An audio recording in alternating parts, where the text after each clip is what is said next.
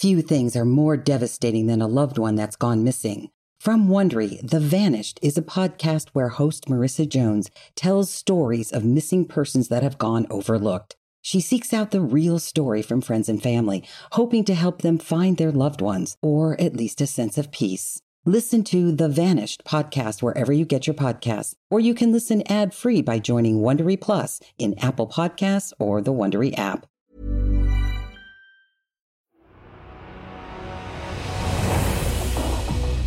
This is the true story of Sean Burton. He was jealous and controlling from the beginning. His wife, Teresa. He was so obsessed with her beauty. They're having sex in public. And a passionate affair that ends in a bloodbath. He's covered in blood, looking like something that just walked out of a horror movie. Beware. Extreme passion can lead to shocking consequences.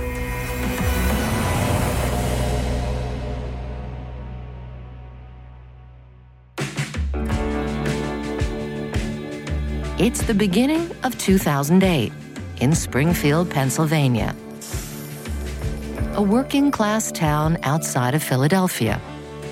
Springfield, PA is typical middle-class America. Very nice residential area. It's very conservative, sort of the archetype American suburb. 33-year-old Teresa has lived in the area all her life, and she's raising her 2 boys from a previous marriage here. She's an attractive woman, very fit, friendly, outgoing. Teresa's kind of a bombshell. Blonde, well-spoken. Teresa is an insurance professional, and her second husband, Sean, has a successful business selling car parts. Sean Burton is a big dude, over 6 feet tall, 300 pounds, African-American, good-looking guy. He comes from Jamaica, comes to the United States, wants a better life, starts his own business, does well. Then he meets this attractive blonde, a home run for him. She goes to get a set of rims and some side rails put on her truck, and within a very short period of time, they're dating. A short period of time after that, Sean's more or less moved in. Since then, Teresa and Sean's relationship has only become more intense. There is an attraction that's very physical between the two of them, and their sex life is very adventurous. But the couple can't survive on sexual chemistry alone, and unfortunately, away from the bedroom, things aren't so rosy. Before they got married, Sean had trouble being faithful, and it's left Teresa with nagging doubts. He'd been through a divorce proceeding once before with his first wife. Teresa has always been worried he'll cheat on her, too. Soon after their wedding, her suspicions get the better of her, and she files for a no-fault divorce. The law in the state of Pennsylvania is that if a person doesn't sign the paperwork within 2 years, divorce is automatically legal anyway. Teresa stayed with Sean in the hope that their relationship might grow stronger over time. But Sean's behavior does little to ease her concerns. He came home late, and she was confronting him. It's 2 a.m. Don't start. It's 2 a.m. She didn't trust Sean. Sean has had, liaisons with women in the past. Sean just brushes her off. I went out for a drink with the guy. Liar! This is not a normal relationship from the very beginning. Sean cheats. He's with other women, and he's not even really very apologetic about it. When things get heated, he disappears to a house he owns in Delaware. This is his concept of marriage, is he cheats and does whatever he wants. In his mind, he doesn't really see anything wrong with that. Deep down, Teresa knows she's being played. But the attraction between them is so strong, she overlooks his indiscretions. There's something magnetic about Sean, maybe the image, maybe the sex, that keeps drawing her back in. They have a lot of sexual chemistry, a magnetism between them. For 2 years, their connection has kept the relationship going. But Teresa's patience with her husband's cheating ways is starting to wear thin.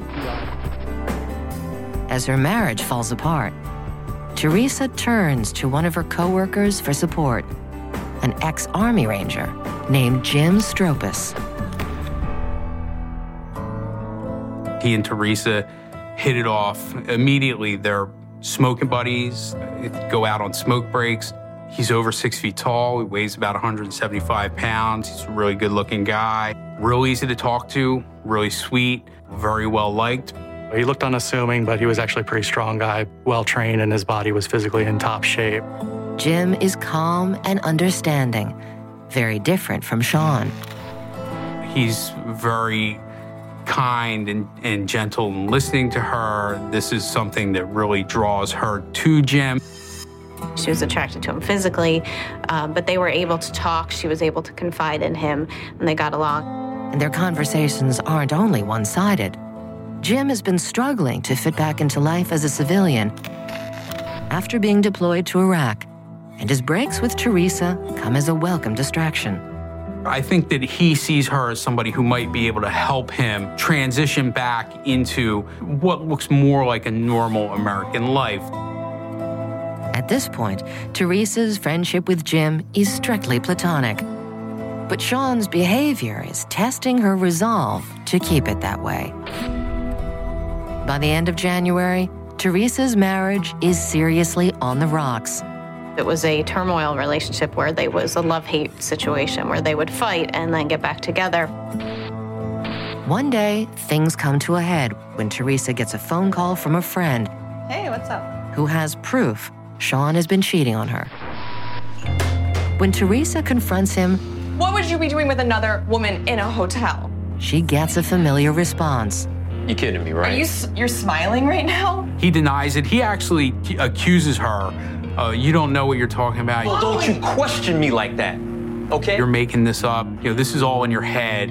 Oh, it's all in my head? It results in a fight. Teresa. You're so full of crap. He's on the phone, and she's suspicious of who he's talking to. You're gonna take that? Really? So the conversation just, steamrolled from that point, and that's when she kicked him out of the house. Sean disappears to his house in Delaware.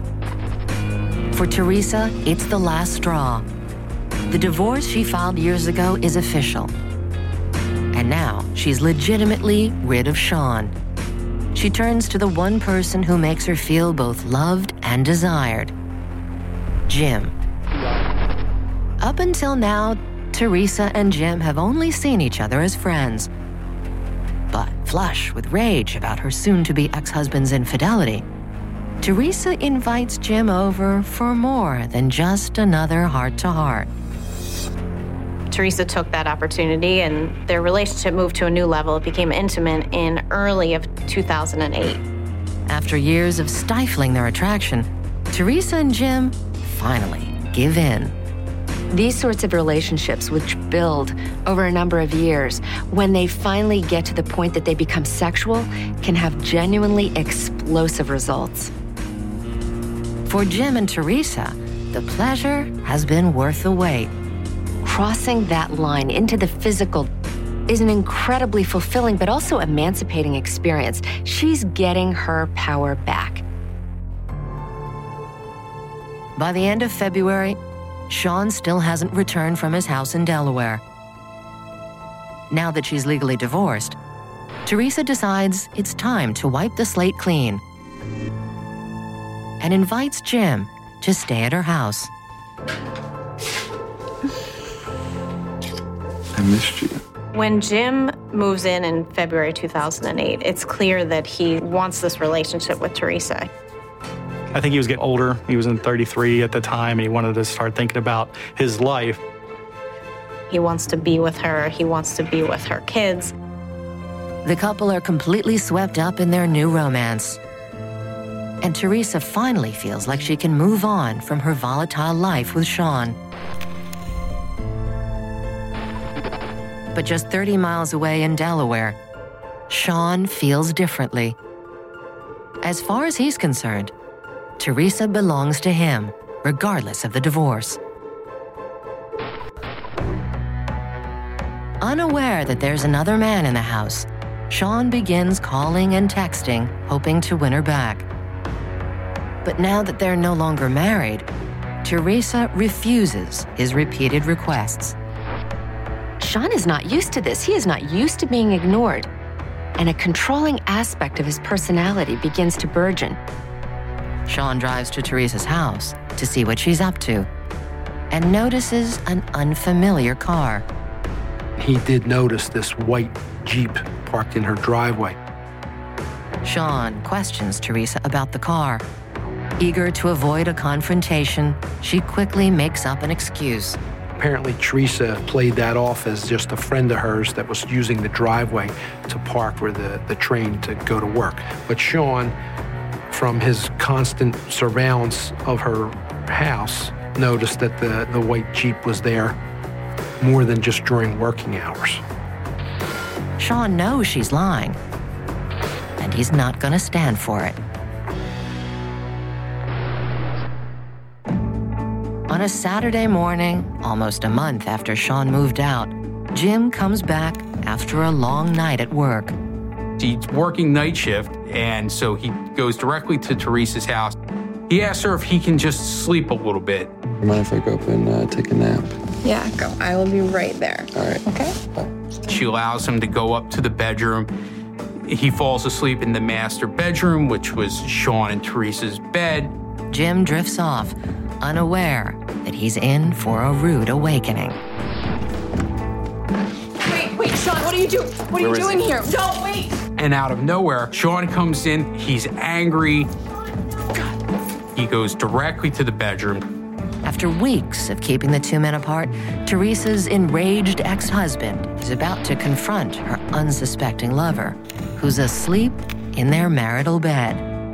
It's an explosive situation that will have disastrous consequences for them all.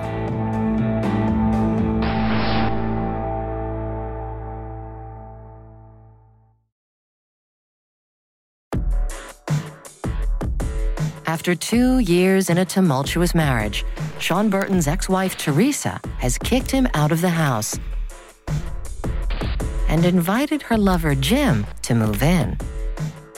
But when Sean becomes suspicious that there is a new man in her life, he decides to pay a visit to the house unannounced. Wait, Sean. Teresa? No. Where is he? He goes directly to the bedroom, and he discovers James in their bed and screams at him, "Who are you? What are you doing here?" Who the hell are you? Jim is startled out of sleep. He's discombobulated. He doesn't know what's going on. Teresa! Jim says, "Who are you?" Who are you? What the hell? What? Who am I? I'm Teresa's husband. That's who I am. Her husband? What? She told me you were divorced. He obviously knew of Sean, but they had never met face to face. Teresa had told Jim she ended things for good with Sean. Who the hell is he? But it turns out that even though she's technically divorced, Teresa is far from ready to let Sean go completely. Jim would have expected Teresa to throw Sean out. Instead, to his horror, she asks Jim to leave. Jim, I think you should leave. This has to be really shattering for Jim. He's put all his eggs in one basket. He's going to be very confused about why she would go back to Sean. Even after everything she's been through, Teresa finds it impossible to say no to her domineering ex. There's still something there, something unresolved, something magnetic about him that holds her back. Teresa is forced to acknowledge that their relationship isn't over yet. She wants to be with both of them, but she just can't, not with the kind of personality that Sean has. He's not going to let her go. For women like Teresa, there's this strange disconnect. They present a very confident appearance to the outside world, but deep inside, there's some sort of damage or unresolved pain that makes them always go back. Soon after the confrontation, Teresa tells Jim their affair must end. He was giving her an opportunity to move on with him, a new life with him. However, she didn't take it. Crushed by the rejection, Jim decides he needs to get as far away from Teresa as possible. When Teresa dumps him, he rushes to re-enlist. Jim left to go back to Iraq because Teresa broke his heart. During the summer of 2008, Teresa focuses on trying to piece together her life with Sean. Jim fades into the background, and Teresa and Sean sort of resume their crazy relationship. Legally, they're not even married anymore, but now they're living as if nothing's ever happened. For a moment, it feels like things are back to normal. And in a nod to how they first met, Sean even invites Teresa to accompany him to an auto trade show. She's dressed up for the convention, sort of working the booth. It's the kind of event that brings out the best in them as a couple. Hello. How are you? Chris, nice to meet you. Teresa, nice to meet you. He would take her to the show. She would show off his cars, a little bit of arm candy to kind of get people to come and talk to him about his business. Even though they're still divorced, the magnetism between them is undeniable. Under the bright lights in Vegas, Teresa and Sean make an impulsive and stunning decision. They get married. She didn't plan to get married to him again for that trip. She didn't tell anybody ahead of time that she was going to marry Sean again. Taken in by Sean's promises, Teresa is convinced that this time will be different. For women on the merry-go-round of codependency, they will end up being very wishy-washy and vacillating. There will be moments of strength where they say, I've had enough, and then something will come around and it buys more time. Teresa and Sean return home as Mr. and Mrs. Burton once again. But if Teresa thinks that all Sean needed was a second chance, she's made a huge mistake. Almost immediately, Sean is back to staying out late and disappearing for days at a time. Sean continues to cheat unrepentantly. Teresa continues to wring her hands on the nights that he's not coming home. Where are you? I haven't seen you since last Tuesday. In the past, when Teresa has accused her husband of cheating, he's quickly come around. This time, instead of assuring her things are okay, Sean tells her to stop calling him.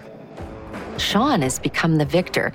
He's managed to get Teresa back and get her to marry him again. He's going to be very controlling about Teresa's ability to interfere in his women on the side. She can't call him. She's not allowed to email him. Sean is really exerting total control over Teresa. Almost like I've taken you back a second time, so I make the rules now. Even more powerless than she was before, Teresa realizes she's made the same terrible mistake twice. And this time, she'll pay a much higher price. In March of 2010, her one-time confidant and lover, Jim, returns home after a year-long tour in Iraq. Teresa again begins to confide in him about how things are horrible in her marriage, that she and her husband aren't getting along. They're not romantically involved anymore. They're living more as roommates.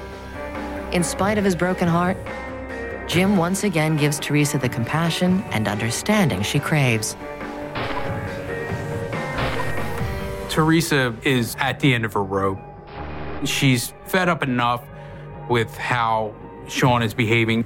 She wants to be with Jim, but he can't help feeling skeptical. Jim's been through a lot at this point. He doesn't want to get back into this thing with Teresa. Jim and Teresa choose to remain friends until she can decide what to do about Sean. And this is the point where things start to move towards the end result.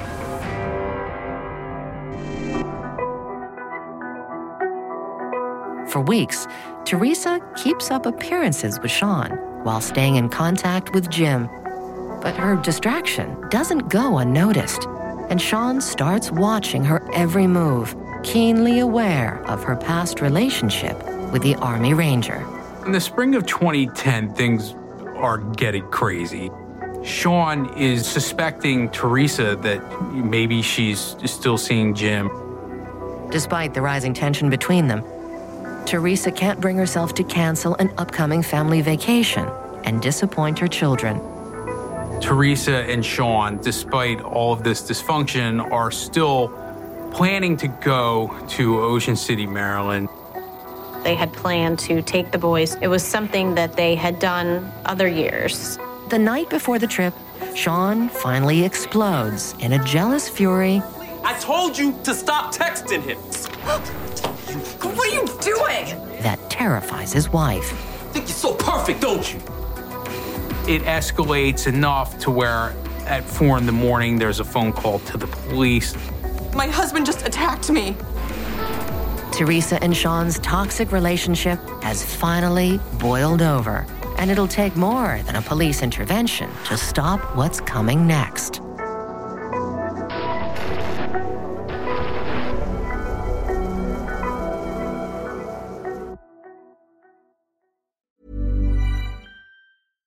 Few things are more devastating than a loved one that's gone missing. From Wondery, The Vanished is a podcast where host Marissa Jones tells stories of missing persons that have gone overlooked. She seeks out the real story from friends and family, hoping to help them find their loved ones, or at least a sense of peace. Listen to The Vanished podcast wherever you get your podcasts, or you can listen ad-free by joining Wondery Plus in Apple Podcasts or the Wondery app. Hey, it's Janice from Warner Brothers Discovery. Are you looking for ways to be happier, healthier, more productive, and more creative? Gretchen Rubin is the #1 best-selling author of The Happiness Project, and every week she shares insights and practical solutions in the Happier with Gretchen Rubin podcast. Gretchen's co-host and happiness guinea pig is her sister Elizabeth Kraft, a Hollywood showrunner.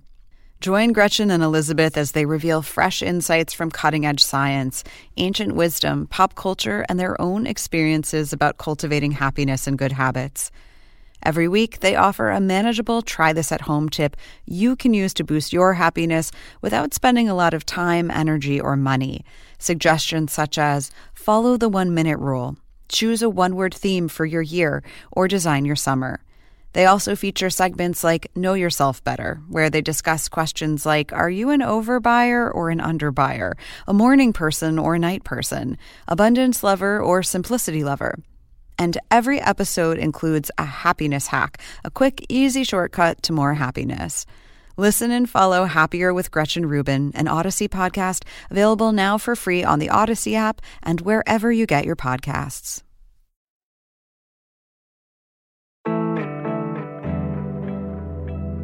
Hours before a long-awaited vacation, Sean Burton and his wife Teresa are in the middle of a vicious argument. I told you to stop texting him. What are you talking about? What am I talking about? Finally ready to correct the terrible mistake she made in remarrying him, Teresa lays down the law.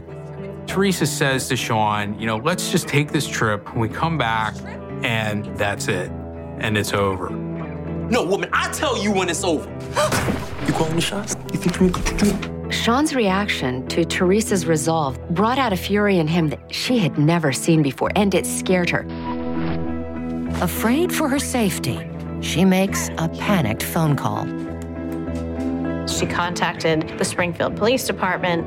Hello, police? And Sean left the house that night.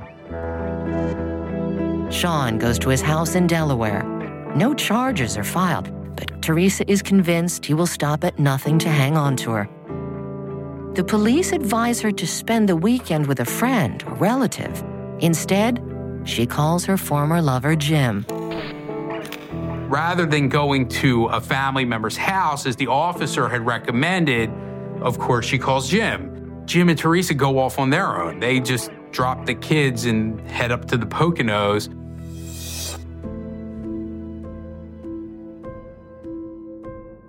Teresa enjoys a passionate reunion with Jim and knows in her heart that he is the man she really wants to be with. When she returns home and finds Sean is still in Delaware, it inspires her to make a big decision and invite Jim to move in again. They returned to Springfield like nothing was ever wrong. I'm so happy that you're here. Living with her like they're a happy suburban couple. It seems like a fresh start. He was happy and he was content. Jamie was always off going and never could sit still, but now he could relax. She promised that things were going to be different. You have to bear in mind that he's been holding on for this woman for a number of years now. Jim feels his patience has paid off and their troubled past is behind them. Little do they know, there's much worse than heartbreak in store for them. Sean still refuses to let Teresa go. His constant texts and emails resume, and Jim begins keeping a close watch on the house. Jim's fundamental identity is as a soldier, and if he perceived any threat to himself, Teresa, or her children, his automatic trained response would be to fall back on that combat training. But Sean doesn't let up. After convincing her to marry him for a second time, he fully expects Teresa to give in to his demands. But this time, he's in for a big surprise. On the 9th of June, Teresa finally takes decisive step. She files for divorce. She actually gets an attorney this time. Sean is infuriated. He wanted her on his terms, and now she wasn't playing by those rules. This is the moment where Sean really sees that he is losing control. Determined to have his way, he makes a bold suggestion. Sean asks Teresa if she would be willing to go see the couples counselor. Unbeknownst to Jim, Teresa accepts his offer. Teresa agrees to go to marriage counseling because she's hoping that a professional counselor might be able to make Sean see that their marriage is finally and truly over.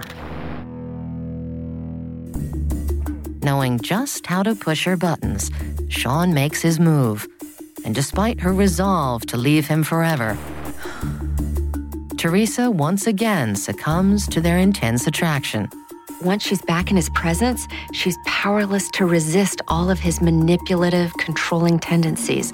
She has sex with her soon-to-be ex-husband in the parking lot of their couples counselor's office. In Sean's mind, this is almost the equivalent of makeup sex. If he can get Teresa to have sex with him, he gets her back in his control. They're both at this point fairly unpredictable. They're having sex in public as they're in the process of filing for a divorce. And then Teresa goes home to Jim. Sean leaves thinking Teresa is back in his control. In Sean's mind, that sexual encounter in the parking lot is the first step on the road to reconciliation. Teresa knows she made a mistake when she gave in to Sean, and she wants to move on. So she carries on with Jim as though nothing has changed, and hopes that he won't find out about her torrid reunion with her ex. In fact, they're now living as a family and making plans for the summer. Hey. How are you? Good. Father's Day weekend rolls around, and Jim is at her house enjoying a barbecue. Oh my God, this is so adorable. Look at this. Number one dad. I know. They were so excited. That is awesome. Teresa and Jim spent the whole weekend together. He had been acting as a father to these two boys on a daily basis. He's pretty fully occupying Sean's role at this point. After years of longing for a life with Teresa, Jim finally has what he wants. And he's determined to keep it at all costs. The next morning, witnesses report a fight in the parking lot of a shopping center. The first thing the eyewitnesses saw was really what they heard. They heard someone screaming for help. The The strangled cries are coming from a car, but no one can get a clear view. They hear somebody yelling, "Help me, help me." Suddenly, the car speeds out of the parking lot, and it becomes clear that something horrific has happened. As the vehicle is driving, they're able to see the blood pouring from the right passenger door. There's no clear description of the driver, and only a trail of blood left behind as the car takes off. Police are now on the lookout for a brutal crime in progress, but they may already be too late.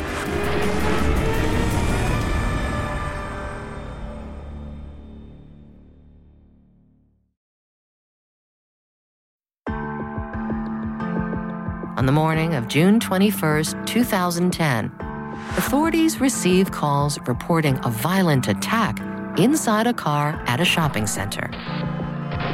But before police arrive, the car speeds off. And they're able to see the blood pouring from the right passenger door. The information that the witnesses provided to the 911 is being broadcast. Seconds later, we see the white Jeep still traveling west. We've ID'd the white Jeep. We're moving. So we're able to come up behind. It's not traveling fast, but it doesn't slow down. He turns on his siren on the vehicle. Finally, the Jeep pulls over. The registration plate was a vanity tag that said Iraq War veteran. Dispatch was able to give the information that this Jeep was registered to a James Stropus. At first, the driver doesn't move.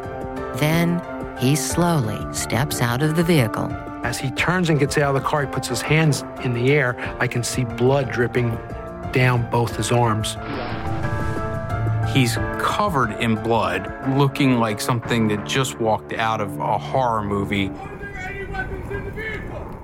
The detectives ask the blood-soaked man to identify himself, and he gives his name as Sean Burton. We asked him if he was okay. He said, "I had to defend myself." Are there any weapons in the vehicle? You have to ask him. Our response to that is, who is him? With that, Detective Fry is able to see the interior front seat of the Jeep, and he sees legs sticking out. Inside the car, a man is lying face down. He was laying with his head on the floor, and the entire front passenger seat of the Jeep was full of blood. 2 or 3 inches of blood. I reached around to his neck. I couldn't get any type of a pulse from his carotid artery, and I also observed that he had stopped bleeding. He's sustained 70 or 80 stab wounds. His carotid arteries have been severed, so he's hemorrhaged profusely all over the vehicle. He did have his wallet in the back pocket of his jeans, so we were able to identify that our victim in the Jeep is Jim Stropus. Sean insists he was trying to fend off an attack. I have to defend myself.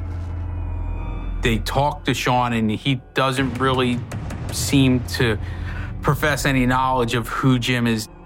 Sean starts to realize what's going on, and he clams up, and at some point he says, I need to talk to an attorney.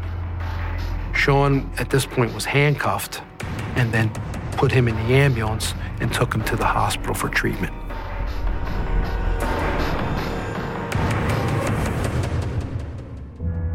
The homicide investigation starts in the parking lot where the fight began. They find there's a van there on the lot that comes back registered to Sean Burton. The police enter Sean's car and find it totally kitted out. It's covered in plastic. There's a shovel.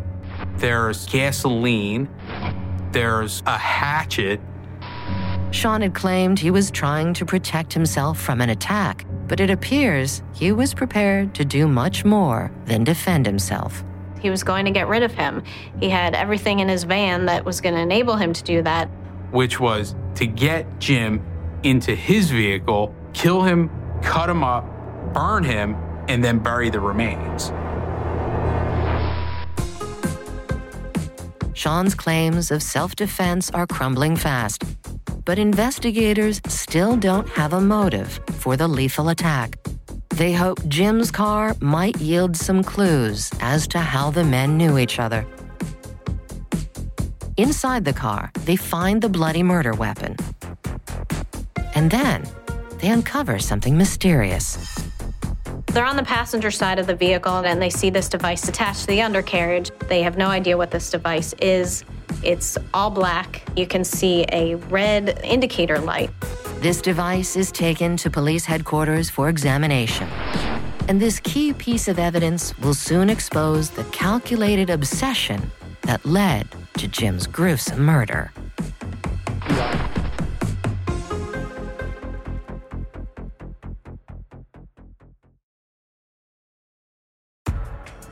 In a small, peaceful town in Pennsylvania, detectives get a call about a vehicle fleeing a potential crime scene.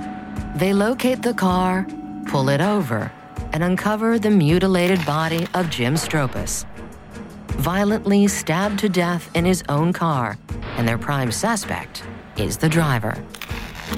Sean Burton claims he was defending himself, but the police have uncovered evidence that suggests he was in the midst of executing a meticulous murder plot when something went wrong.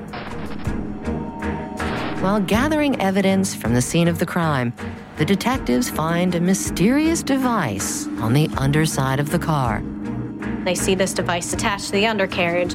It's all black. You can see a red indicator light. Detectives are puzzled by the device. But an examination of Sean's laptop soon reveals its purpose. Sean was a gadget freak. That was his business. He knew all about electronics and how he could wire up vehicles. We come to determine that he had installed a GPS tracking device on Jim Stropus's Jeep. The GPS tracker was sending information about Jim's whereabouts to Sean. So Sean was tracking Jim Stropus and knew his every move. It was constant. He was constantly checking to see if Jim was still at the house. The information from Sean's laptop is clear proof that he was plotting to kill Jim. But investigators still don't know why. Jim's phone records are examined as part of the evidence. They notice that there's been calls made that morning to Teresa. Teresa is asked to come in for questioning. They bring her to the station and she's able to identify both people. She explains to the detectives that she is Sean's soon-to-be ex-wife and she is currently living with Jim Stropus. She's pretty devoid of feeling. I think at this point, maybe it's starting to set into her, not only that Jim is dead, but that she maybe has a role in what just happened. Teresa's testimony provides the motive investigators have been seeking. With Sean in custody and the GPS tracking device showing premeditation, the cops are ready to make their case. Within 7 hours of having been arrested, Sean's charged with first-degree murder.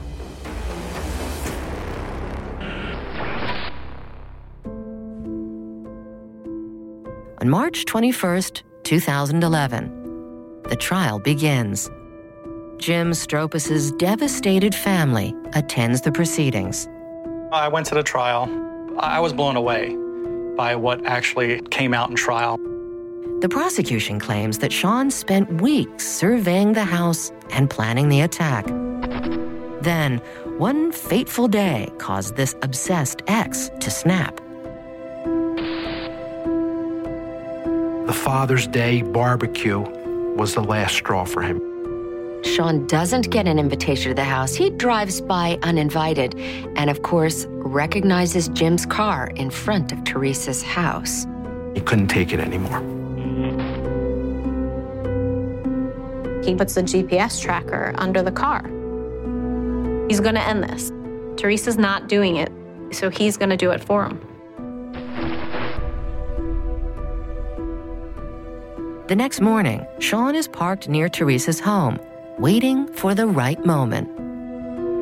That morning, Teresa wakes up and she's not feeling well. She asks Jim if he would go get her some coffee. This is something that he does for her fairly regularly. And he walked out the door for Teresa never to see him again. But Sean is watching Jim's every move. He pulls in, he parks his vehicle. He orders a large coffee and a muffin. A cup of coffee in one hand, the muffin in the other. He puts his sunglasses back on and he heads out the door.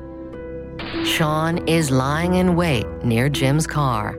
He's aware that Jim Stropus is an Army Ranger, and he would be a tough one to tangle with. So therefore, he needed the element of surprise. Sean just attacks him. And even though Jim is caught off guard, he fights back and ruins Sean's perfect plan. He wasn't able to get Jim into his van. His plan crumbled, so Sean needed to make an escape, and his escape was to use Jim's vehicle and get out of the area.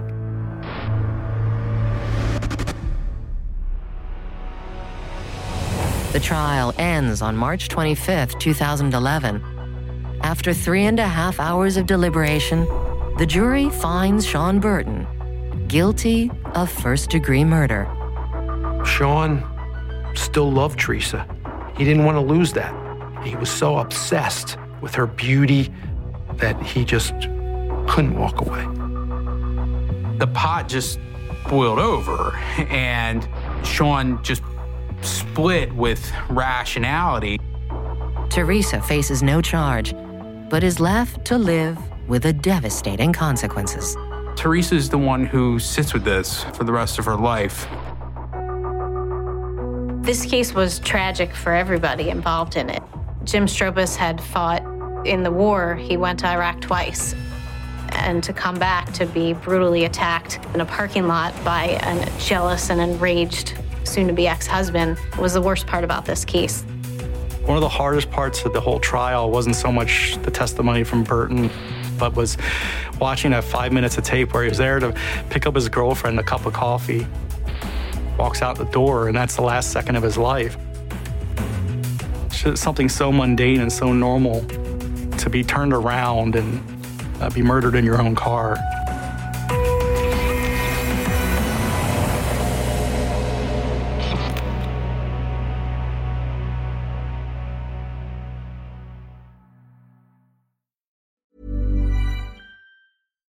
Nickelodeon was kid everything, but that marked one of the darkest chapters. 3 predators worked at Nickelodeon. It made me wonder who was being hurt. Quiet on Set, an ID true crime event. Sunday, March 17th at 9 on ID and stream on Max.